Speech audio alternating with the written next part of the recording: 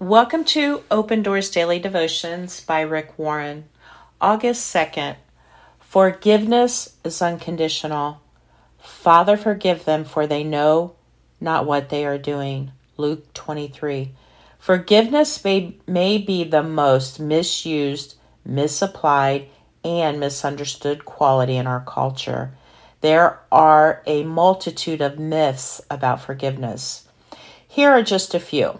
Forgiveness must be asked for or earned. Forgiveness minimizes personal pain and hurts. And forgiveness restores full trust and reunites a relationship. Real forgiveness is unconditional. There's no attachment to it. You don't earn it, nor do you deserve it. You don't bargain for it.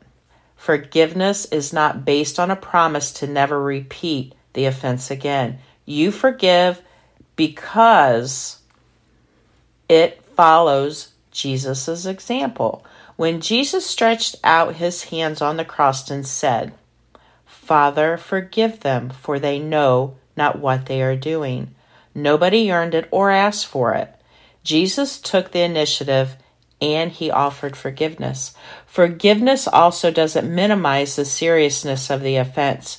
When somebody asks for your forgiveness, you actually cheapen it if you say, "It's no big deal. It really didn't hurt." If it wasn't a big deal, then you don't need your forgiveness. Forgiveness isn't the same as trust. When someone hurts you, you need to forgive them. But you don't need to trust them like you did before. You can't guard your heart if you trust people who aren't worthy of your trust.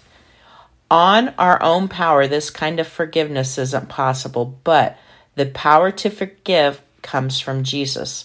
Remember God's unconditional love for you and express that love to those who hurt you.